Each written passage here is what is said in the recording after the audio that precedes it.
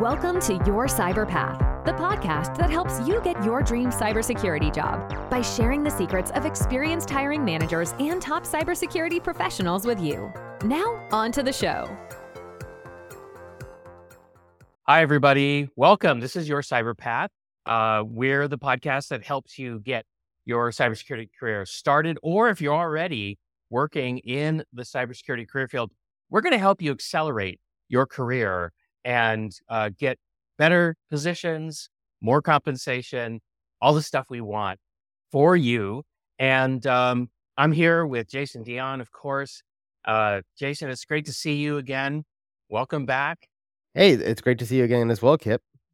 Okay, so if you're listening to this episode just as it dropped, it's August. It's mid-August. You should be thinking about kids going back to school. You should be thinking about the fall and, what's unique about the fall.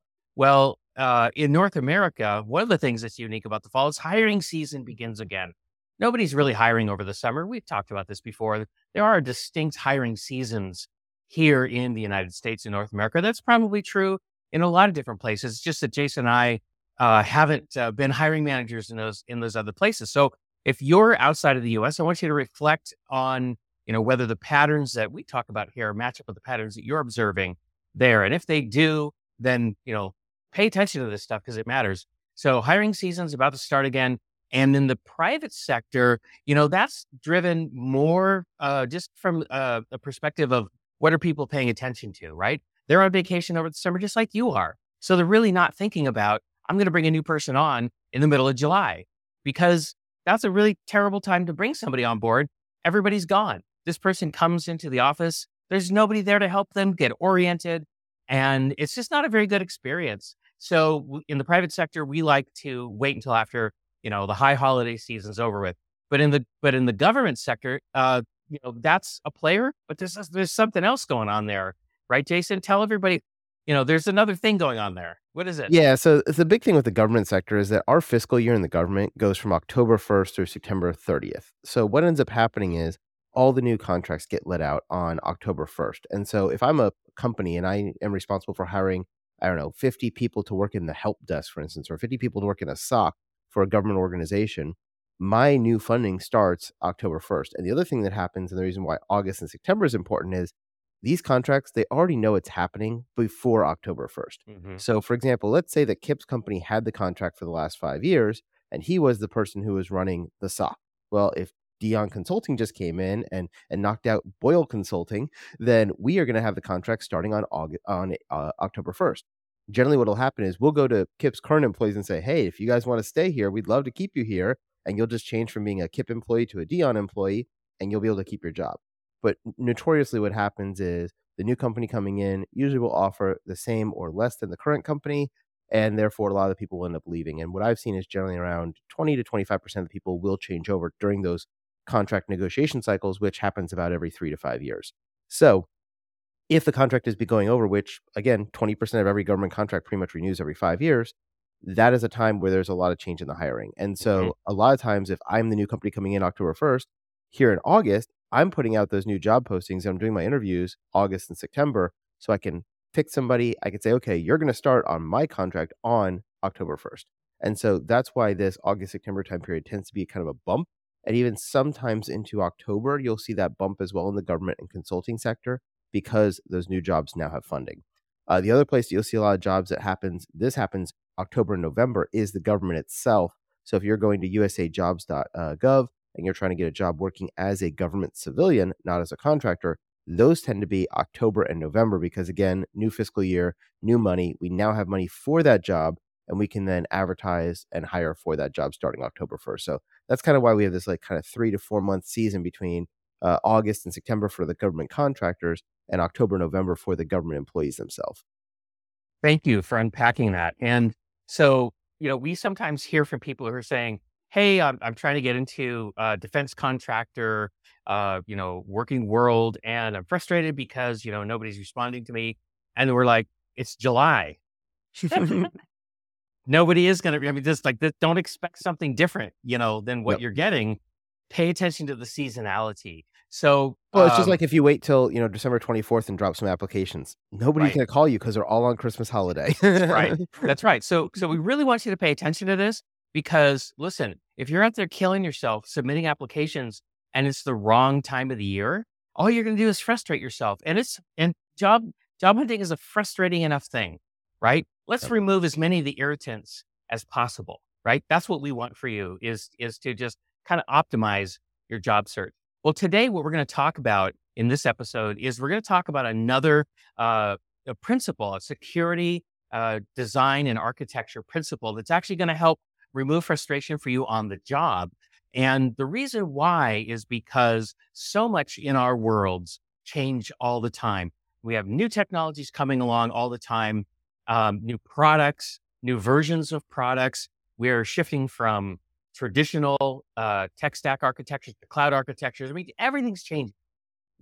Isn't it nice to know that there's a couple of things in our working world that don't change very often that we can actually use in order to learn how to deal with new technologies and new changes? And that's what these design and architecture principles will do for you. And so we've reviewed several already. And today we're going to take a look at one called compromise recording. And we're going to unpack that a little bit, make sure you understand what it is and also how to use it on the job. Because when you use these things on the job, you're going to produce better work. You're going to sound a lot smarter than everybody who's not using these principles. So, okay, now, having Speaking of said sounding that, smart, the name compromise recording, that just sounds like a big fluffy way of saying what this is. most of these design principles from Salzer and Schroeder, uh, do kind of have strange terminology. And I think that's for a couple of reasons. One is, well, welcome to 1975. This is how people thought back Yep. then, okay? This was all emergent, and this is the first time that anybody had ever published anything like this. So that's one reason. I think the other reason is because these guys were academics, Yep. and they were, coming from that world. And of course, Jason and I and most of the people listening here, we don't work in that world, right? We work in the world where we got to get stuff done, and we don't have a lot of time to sit around and think about stuff, and we got to do things. And so I think that's maybe a couple of the reasons, right? Yep. Why but that's also why we have to do these episodes, because we don't want you to go compromise recording. Well, that sounds like a bunch of gobbledygook junk. And, then you ignore it. Oh, don't Yep. ignore it. Got a weird name, but it's cool. And so let's dive into what it actually is, right? So Salzer and Schroeder said in their paper, in situations in which preventative controls are unlikely to be sufficient, consider deploying detective controls so that if security is breached, A, the damage might be able to be contained or limited by prompt incident response, and B, evidence of the perpetrator's identity might be captured. So really, Kip, what is the short way of saying all of those words? What do we need to do? Well, I like logging and alerting, Yeah. right? It's kind of how people talk about it now. Event monitoring is another way people talk about it. And of course, we're all very much sensitized to the fact that we're absolutely drowning in logs and alerts and events. I mean, we have more than we know what to do with these days. And so while this is a great idea, we're not quite where we want to be yet, right? Well, I So, think it was also a little easier back in 1975 to do this, right? Because you could turn on system logs on your Unix system, for example, right? yep, And you have one consolidated place to look at your that's logs. right. And you had one person using a machine, maybe a couple if you're using a mainframe at a given time. But the volume was so much less That's than right. what we see nowadays in a networked And you're environment. just talking about one enclosed system, Right. right? In 1975, there really wasn't, machines talking to machines in real time. You had to load something on a tape, walk that tape over to another building. Then that's how you did data transfer back then, right? So the world Yep. was way more simple.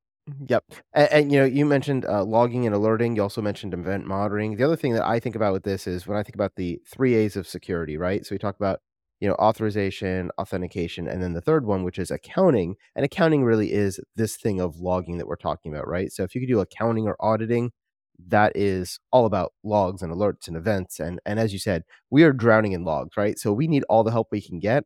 And one of the first things that I saw that kind of helped this about 20 years ago was a SIEM, right? And a SIEM is a security information and event management system. It allows you to take all those logs and use something like syslog to gather the logs from all your network devices, all your hosts, put them into a centralized server that we can then query and look at and try to correlate the different logs against each other. Because as you just said, when you start networking systems together, it's not just important to know what's happening on your system, but it's also important to know what's happening on this database server down the hall and the web server over there and the Right. client down in the other part of the network.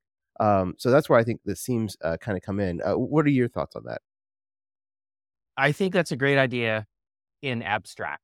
Mhm. So I remember when these systems first showed up about 20 years ago, and I was so excited because I was so frustrated by the fact that the best I had at that time was syslog, right? I could do Yep. log forwarding into syslog, but then okay, so great. So now I've done it all in one place, but how do I search it? How do I analyze it? It was so tedious and difficult. I had to write regular expressions, and I was limited by my own imagination because there were no canned search queries. There was no automation. Like I had to build it all myself. So I was really excited when these systems came along. The problem that I've had ever since is that it's still a bear to wrestle these things to the ground and make them do stuff. It just requires, first of all, they're expensive. They're super expensive. None of my mid-market customers can afford these things. So you have to pay license fees. You have to deploy these things, even in the cloud. They're expensive.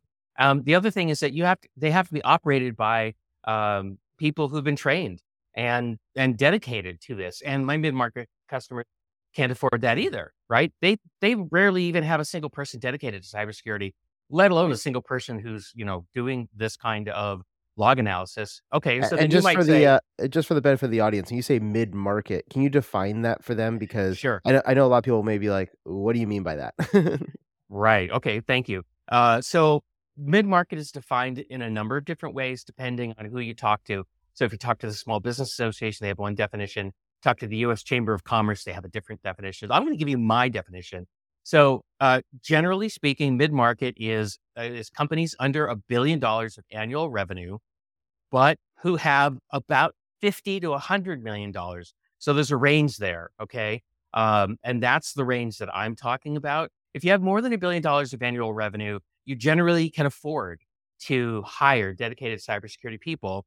If you're under 50 million to $100 million of annual revenue, you're still worried about product market fit, right? You're still trying to like get legs under your business. And so cybersecurity it just often doesn't rise to the C-suite as an issue unless it's something that's keeping them from closing deals, in which case it's all they think about. But that's mid-market, And so when you're dealing with a company, generally we're talking something like 50 to 150 employees, I would guess, or something staff like members. that. Yeah. Yeah, So having a dedicated, you may be lucky to have one or two IT people, but there's that's probably right. not going to be any cybersecurity people. Right. And IT people, you might have a few on your team, but most of your IT heavy lifting is probably being done by a managed service provider. You've Yeah. probably outsourced that, or you're just doing everything on a shoestring and you're having operators do most of the IT work also. Like I can think of a customer of ours that brings fruit in from the fields, cleans it, washes it, sorts it, puts it into boxes and sends it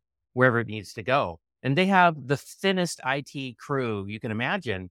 And most of the people on the packing line are actually kind of keeping the systems running. And the dedicated specialists are just running around with their heads cut off, fixing stuff that breaks. That's all Yep. they do is whack-a-mole all day long. So they don't really have the time and the talent to really focus on something like a security information and event management system.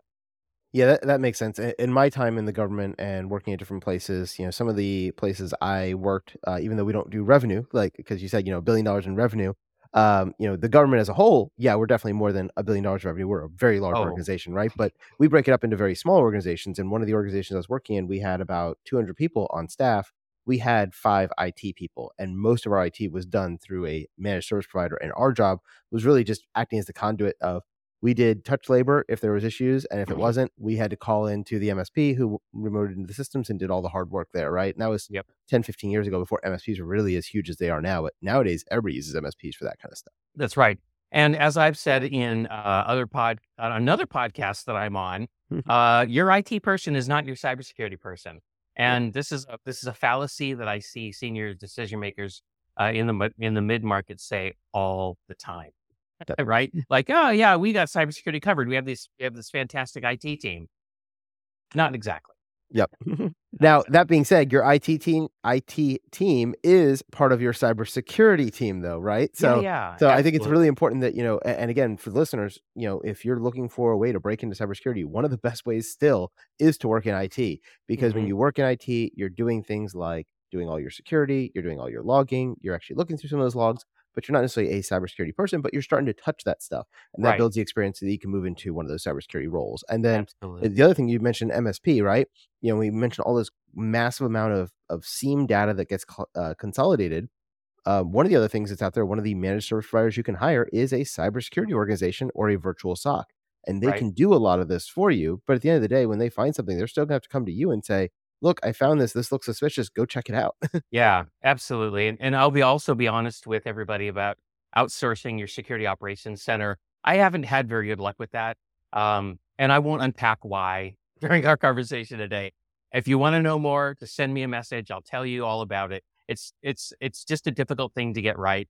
And I have a lot of customers that are frustrated by it. I've been frustrated by it when I've tried to do it. But the point you're making is a good one, which is in the mid market. The security information and event management solution that we're talking about is just typically something you're not going to do on your own. And even if you're a giant organization, it still might make sense to outsource it. And so that's a very different way of operating. You're using contracts to hold people accountable instead of directly interacting with staff. It's just a very different way of getting things done.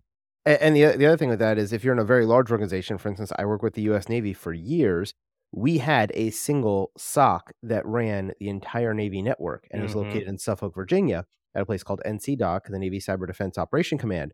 And so even though we didn't outsource it from the Navy out to contractors, there was a lot of contractors working in that place. But all the other commands across the Navy, there's 2,000 plus commands, all the ships, all the bases, all that stuff. They didn't have their own SOCs. All their stuff got fed back into NCDOC, and NCDOC worked as a centralized SOC around the world. Now, there was people in those areas, so if you're like, oh, look, we found there's an issue over in our Yokohama naval base, right? We need somebody to go over there and fix that. We wouldn't necessarily have to send somebody from Virginia all the way out to Tokyo, but we had people in Tokyo in a small footprint that could then work back with the folks in Virginia to do that. And so that's another thing you'll see in these larger organizations. If you have a global presence, there's probably going to be a single SOC for your company, and then they would have Right. their tentacles reached out into all the local branches and sites. Right. And so they're all doing compromised recording, but of course they're doing more than just recording compromises. They're actually detecting compromises. And then of course, if they detect something, then that kicks off the incident response, functionality. And now we're trying to, contain damage. We're trying to eradicate the intruders or the malicious code. We're trying to recover. So compromised recording is just really the first step in a larger sequence of steps, which you're all familiar with. But compromise recording is kind of where it all began, right? This idea that we should have a log that's trustworthy that we can go to when we want to know, is somebody trying to do something that they're not supposed to do? Or maybe I saw something bad happen and I'm trying to figure out, well, who did that? And if you've ever read a book by Cliff Stoll called The Cuckoo's Egg, which was published in like 1989, that whole book is about compromised recording and an astronomer, Cliff Stoll, who didn't have funding to do astronomy and ended up in the backwaters of a data center. And and he spent months and months and months tracking down an intruder in his network. And the only reason he knew that that person was there is because they found a 50-cent error in their accounting system. And that just kind of led the whole thing. It is a fantastic book, highly readable. If you've never read it before, I recommend it. So what else is there to say about compromised recording, Jason? Yeah, I got a couple of things. So, All right. one thing is it's great to log things, and we can log whatever you want and you'll meet compromise recording. But if you're never looking at those logs, they do you absolutely no good. The other thing is you want to make sure your logs are logging the things you care about, right? Because you can log as much or as little as you want, depending on your systems, depending on your capacity. And this is something I talk about a lot in my Security Plus course when we start talking about how do you do auditing and accounting. I can log every single event on your system, but do I really care about every event? Well, no. And if I do, then I'm going to bury myself in this mountain of data. And now it becomes even harder to find what really is bad. Yeah. Also, on I the other side, agree. I've seen people do the other thing where they don't log enough, and then when it comes time to look at a problem, you don't have the data you need. Yesterday, actually, I was working with my CTO, and we were going through an issue we were having with OpenAI, which is who runs ChatGPT. We have Hmm. an API-based access. We have some software we've built, and we use their software to run a lot of the AI queries to help us with some of our work. Cool. Well, the issue we're having is it appears there's something wrong on their side. And when we were sending a prompt like, what version of ChatGPT are you using, right? Which is very, very few words. It should be like 10 tokens. Hmm. It's registering as 10 or 15 or 20,000 tokens. And Oh we're like, my. what's going on? And we went through about $500 in about 18 hours.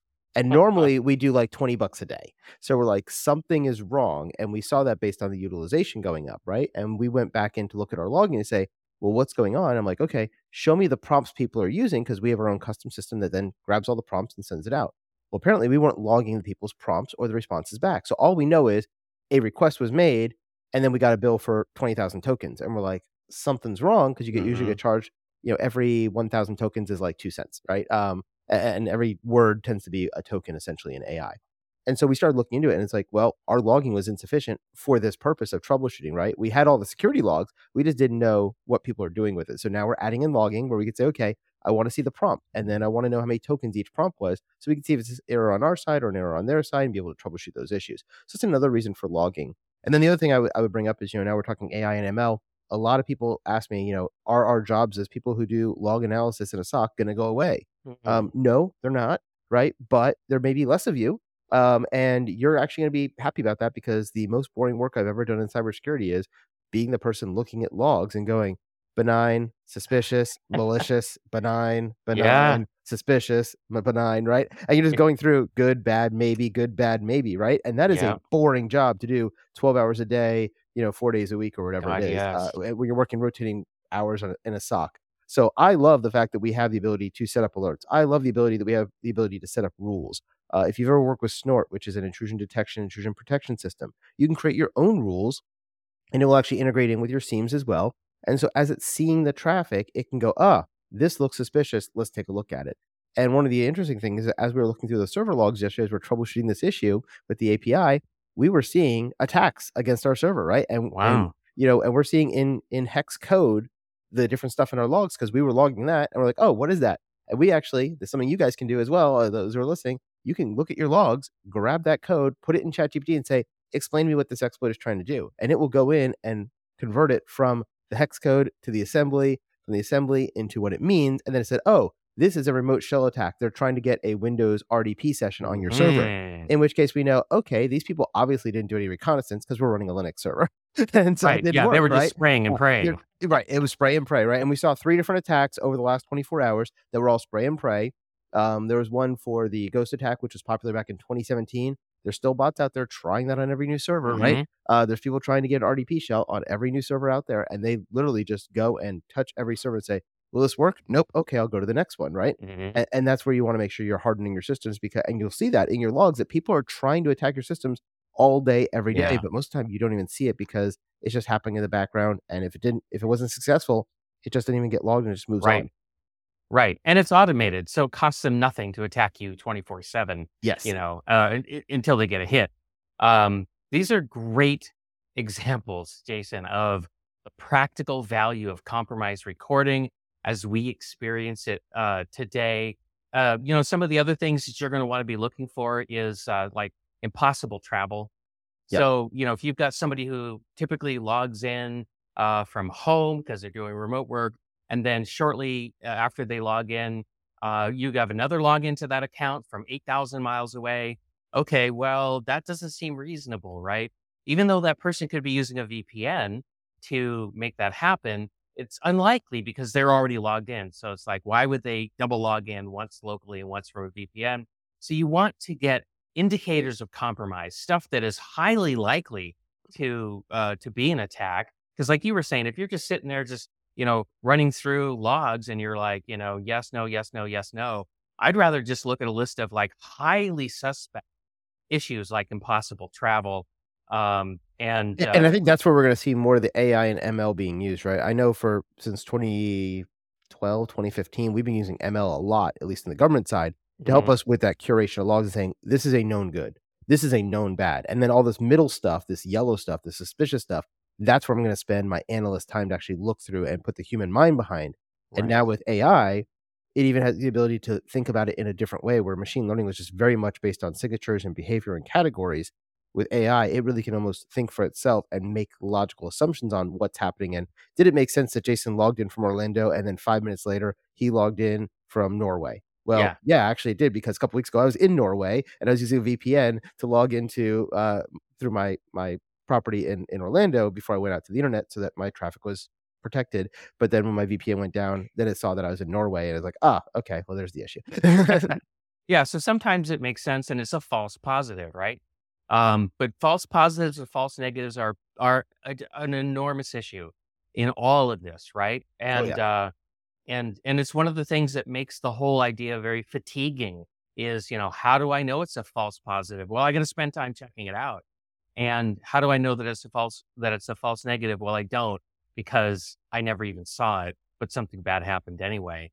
Yep. And so, yeah, I'm looking forward to the machine learning to take this over for me, because it is just so dang tedious and error prone.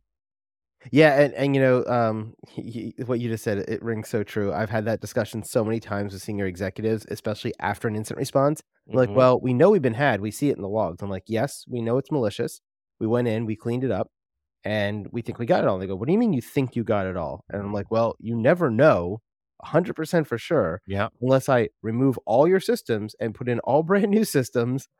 We will never know if the Right. person is still hiding somewhere, Yep. because you can detect that they're there, but you can't detect that they're not there. Yep. They Yep. they just may be really good at hiding, and we see that a lot. And and there's nothing in the world quite so fun as your boss saying, "Not good enough, Boyle. I want them out." And then you say, "Great, just Me too. sign here, and I'll buy all new gear, and then I can guarantee they're not here." Whoa, whoa, whoa, Yep. whoa, whoa! Slow Mhm. down, Speedy. Yeah, 'cause I mean, even if you wipe a machine, right? If you have a Windows desktop, right, and it's been infected, yes, I can go and take out the hard drive and replace the hard drive, or a solid state device, put on the operating system, get you back on the network, blah, blah, blah, blah. But there are things that can affect your firmware and your BIOS and your UEFI and all the other things inside the computer that don't get Right. changed out. And the only way to change that out is to replace the motherboard, in which Right. case you might as well just buy a new computer, right? Right. Yeah. Absolutely. They're not called advanced persistent threats for nothing. Yes. Absolutely. Okay. Well, anything else on compromised recording? I want to say one more thing, which is in the beginning of this episode, I said that it's great to have security, art, and architecture design principles because they don't change very often. And one of the things that you can do is you can use them to evaluate new products, right? So if you're evaluating a new product and you're asking yourself, okay, well, let me just pass this new product through these 10 architecture and design principles. One of the things you're going to ask yourself is, how easy is it going to be for us to do compromised recording with this new product? And you may find out that, oh my God, it's impossible. Or we can do it, but oh my gosh, we're going to have to do so much custom coding and so on and so on and so on. And so it's just a great way to help you get oriented into what you're about to get yourself into.